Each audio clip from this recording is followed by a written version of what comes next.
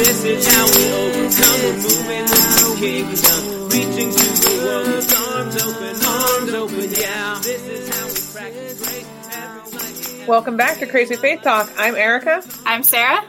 And I'm Steve. So we are in the middle of part 2 of a series. The first part was several months ago where we talked about justice in the Bible. And then we had a short break where we did another series. And now we're back talking about justice. But this time we're talking about the practical applications of how we as Christians can practice justice in the world. So what kind of justice are we talking about today, Steve? Well, today we are going to explore what criminal justice means or how we practice criminal justice in light of all the things we've talked about in the Bible. To me, maybe we should just say out loud for everybody, this seems like this is a more complicated conversation than earlier in the spring when we were just talking about, well, what does the Bible say about this topic or that topic? Because we're all trained to do things like lead a Bible study. We're all trained to remember things about this biblical book. The difficult thing is the leap from what does this biblical book say 3,000 years ago to what would that mean for us living in a complicated world today. So we are well aware there be dragons here, and we are now going to jump into this realm where there are dragons as well, right? Right. And we're also not trained in criminology. Right.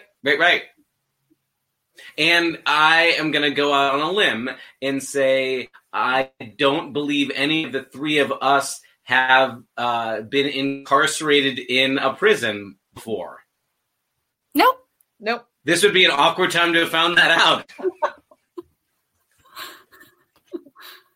Okay, so maybe we should also say the difficulty about talking about criminal justice, maybe that's different from areas we've talked about before, economic justice or even creation and environmental justice, is we all live on the planet. We all live in a world where we participate in some way with the economy, but none of the three of us ordinary people have the power directly to be making laws or setting statutes, and none of us are judges who are adjudicating crimes. So this is a little bit outside of our day-to-day experience too. And the way we enter into this conversation is a little bit different then too. Whereas when we talked about forgiveness of debt, I can put myself in the place of, I think it would be great if we could forgive debts in this way or that way. Or when we talked about taking care of creation, I can immediately get that.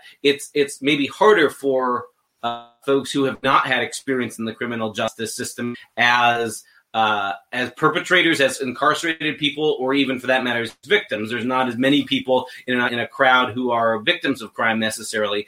How do we even start this conversation? I think we should start by reminding ourselves what Jesus said about how we as Christians should care for those who are imprisoned. I think let's start there. Let's remind ourselves what Jesus says, and then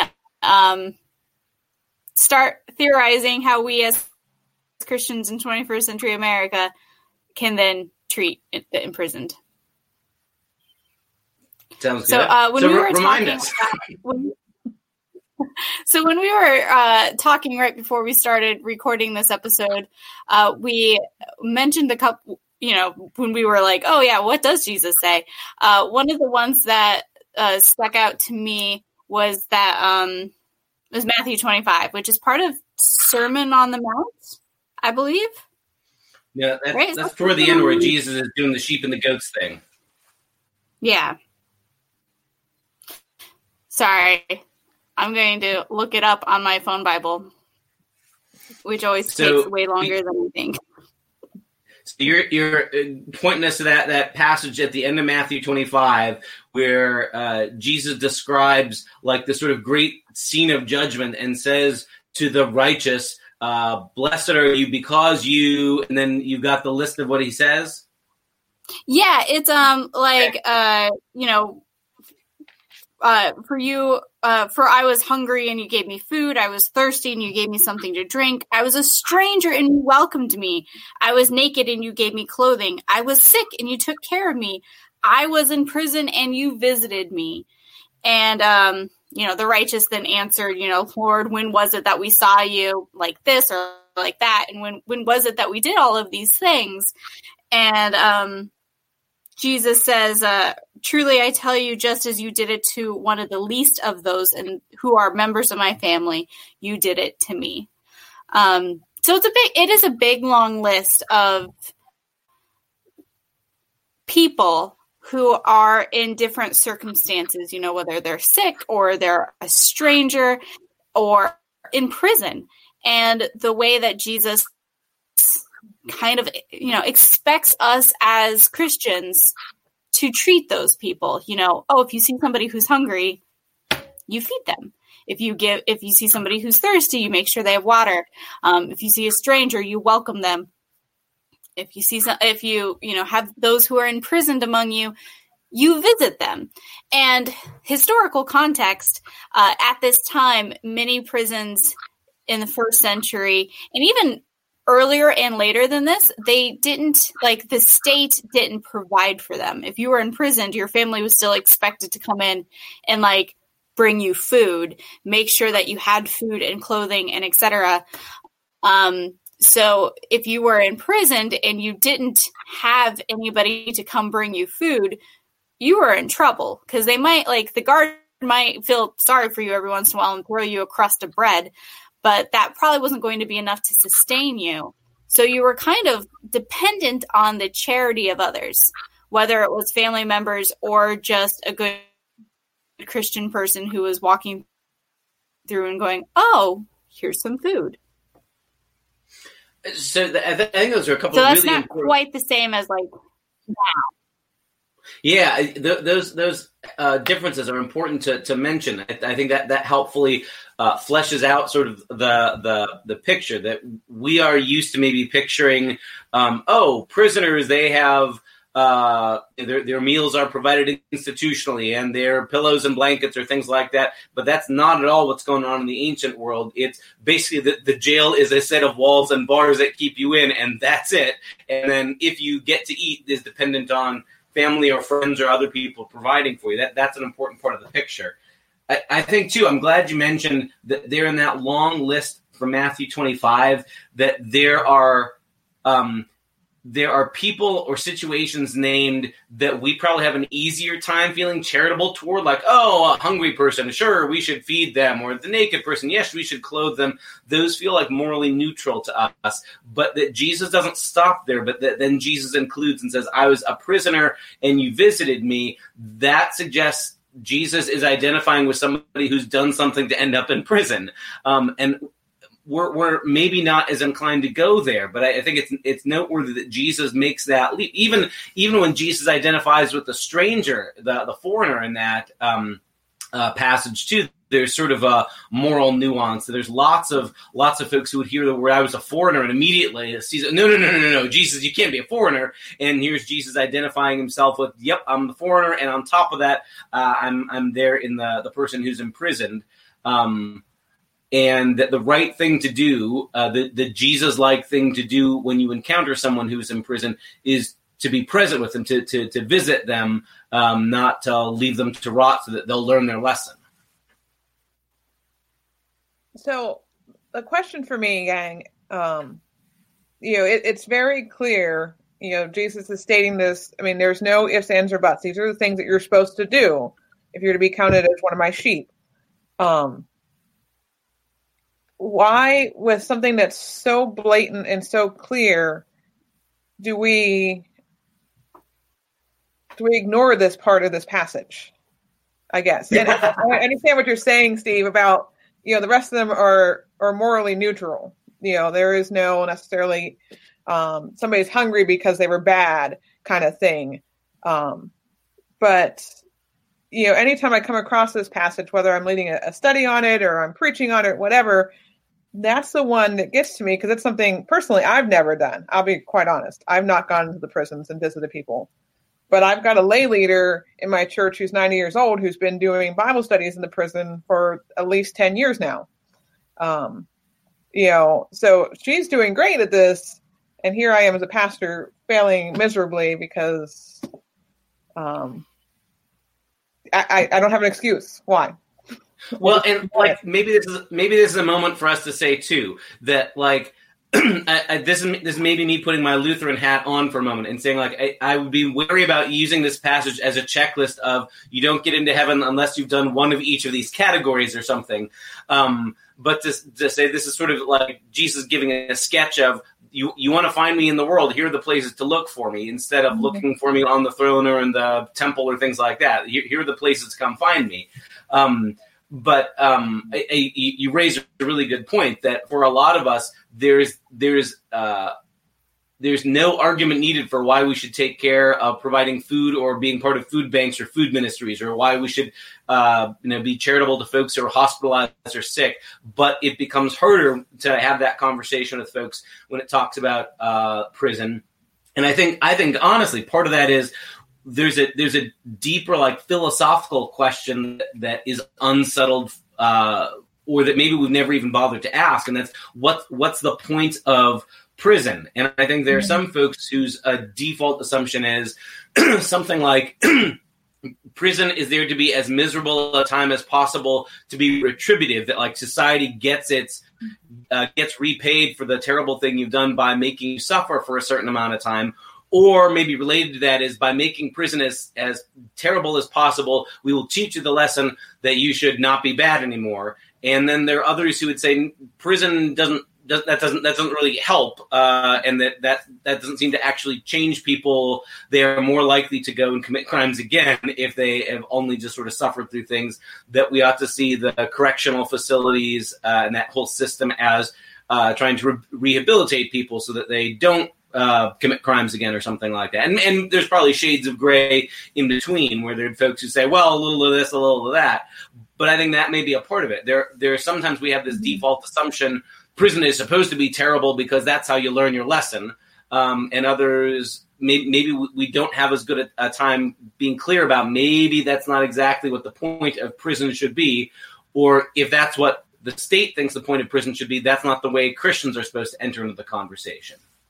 So, Steve, I completely agree with you that, this is not a checklist of things. If you do them, then you get into heaven. If you miss one of them, then, you don't get into heaven or you go to purgatory, whatever.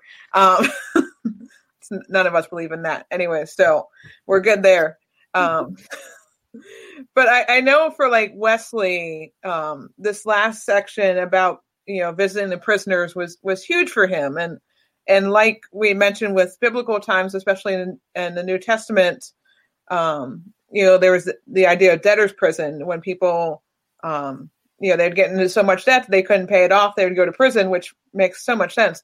That was true of Wesley's time as well. Back in the 1700s, they still had debtor's prison, and his father often went to debtor's prison more than once because Samuel didn't know how to handle money.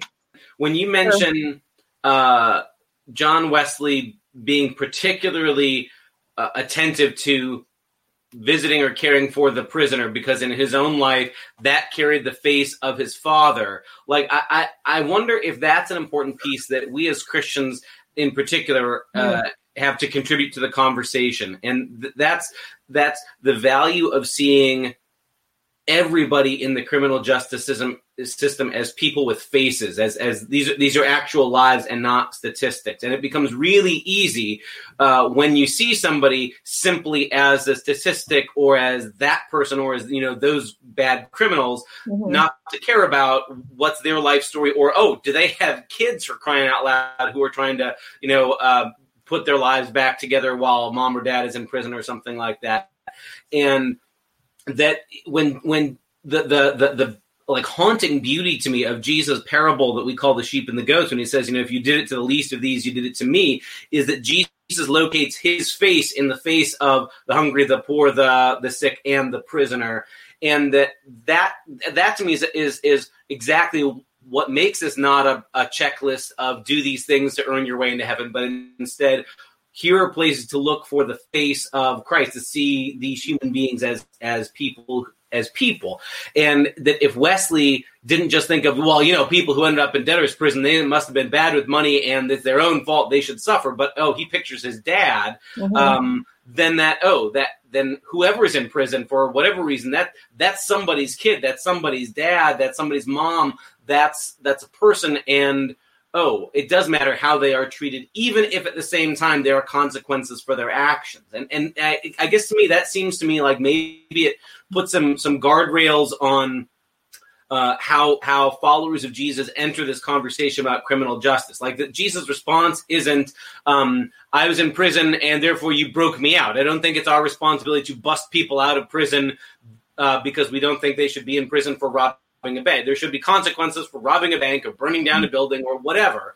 And at the same time that we advocate for people who are in prison to be treated with dignity. And so that there's a certain amount of humanity that, wait a second, that this is a human being of infinite value and always made in the image of God, even when we do stupid things or foolish things or selfish or even criminal or even violent things.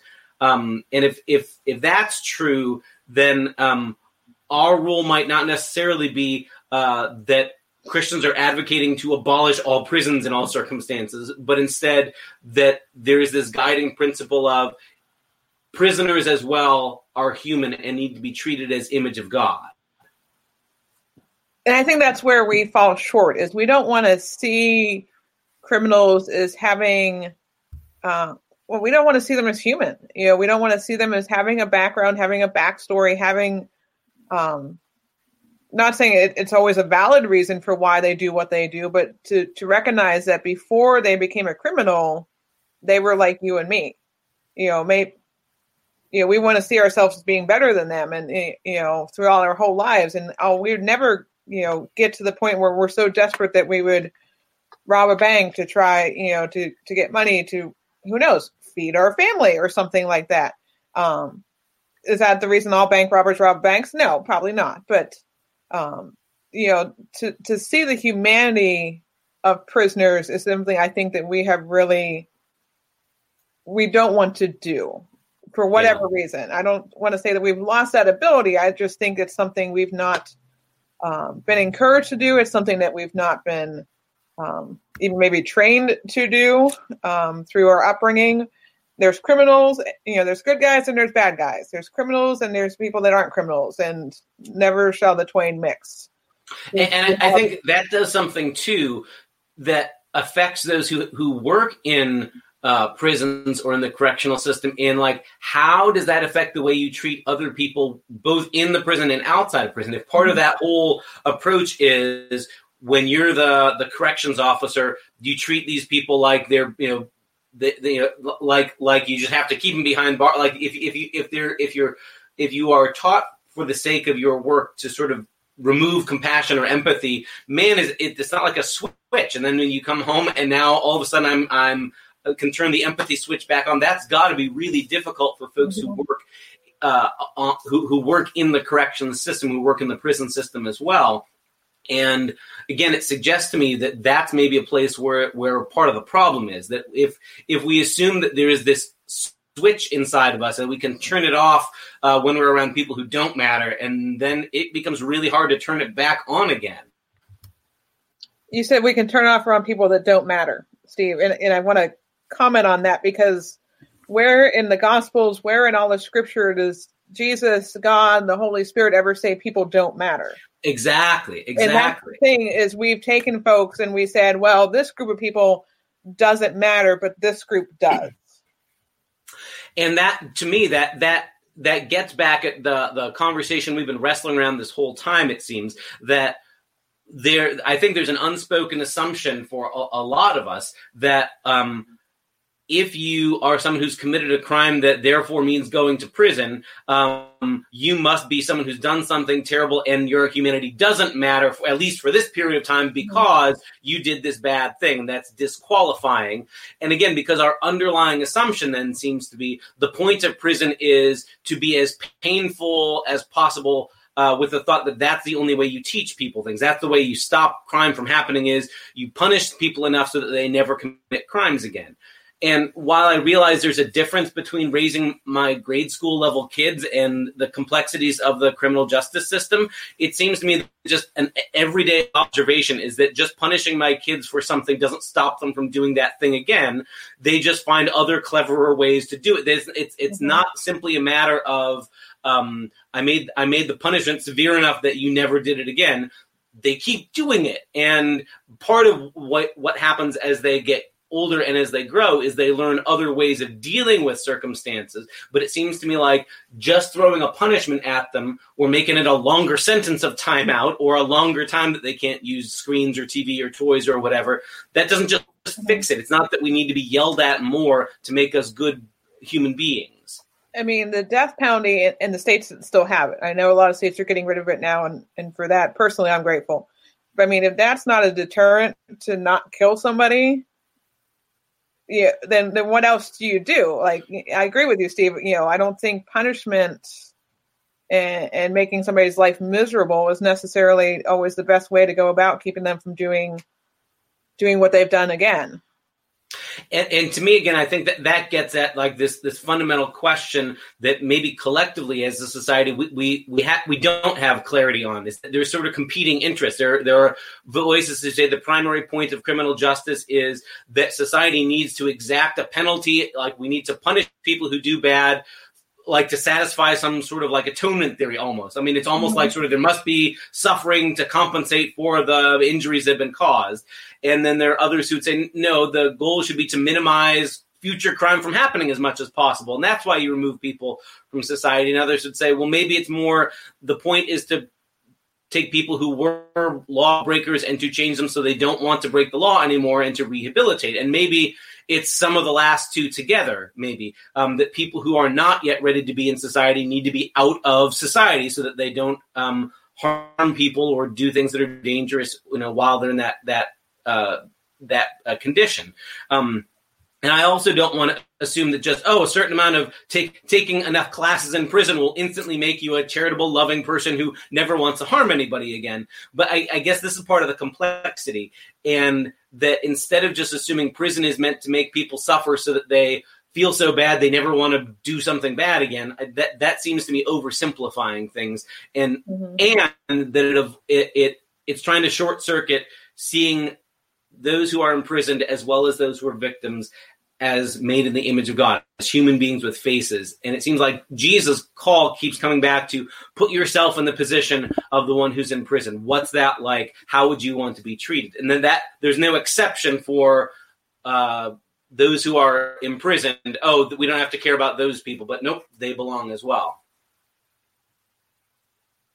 To me, this calls to mind one other passage from the New Testament that mentions being imprisoned, and it's along these same lines. There's a passage late in the book we call Hebrews where the author says something like, remember those who are imprisoned as though you yourselves were imprisoned with them, and those who are being tortured as though you were being tortured with them as well.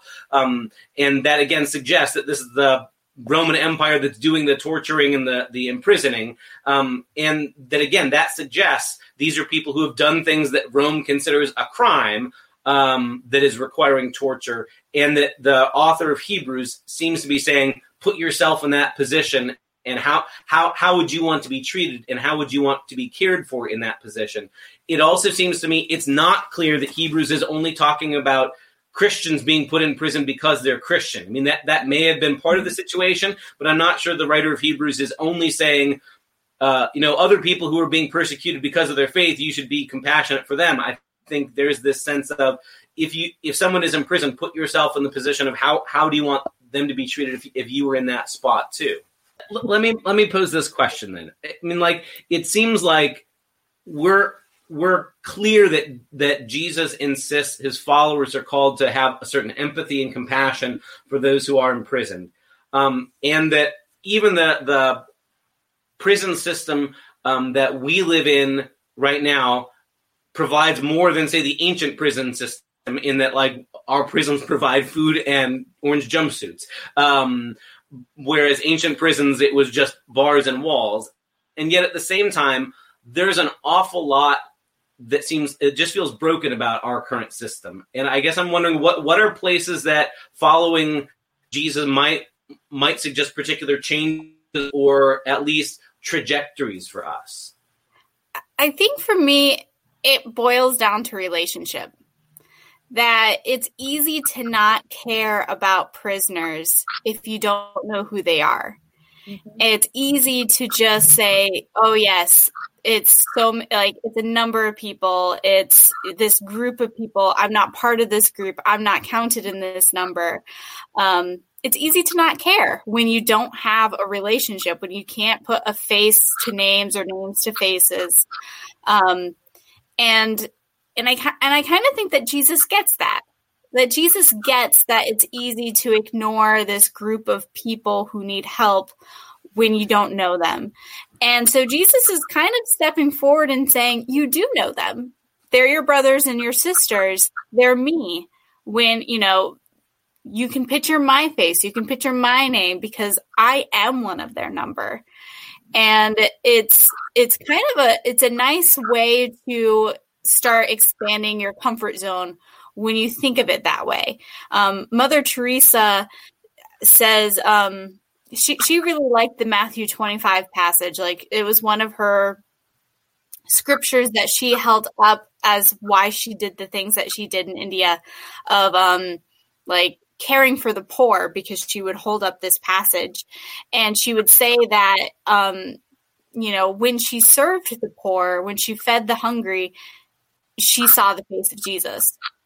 And I think that's kind of what we can do in order to start feeling more comfortable being around the imprisoned, by being in a relationship with the imprisoned, because suddenly it's people, it's a person staring back at you, and it's Jesus. So it sounds like that suggests like a place for advocacy for Christians should be like humane conditions or humane regard for how the imprisoned are treated is like bare minimum. And maybe that there are places for conversation about what things do we want to make sure are offered to those who are imprisoned so that they can have good advocacy, when it comes for appeals or things like that. Before, I mean, there are some things that are like based, like, yeah, if we follow that train of thought, we would want to support that prisoners should have access to, legal libraries, or they should have, humane treatment, and there should not be tolerance of abuse or violence or things like that against prisoners. What else do you hear? What else do you see that looking like? I think advocacy in the fact of trying to keep people out of prison. I've been doing some reading as of late. I started a book a while ago and never did finish it, about the prison system and our African-American brothers and sisters, and how it tends to be,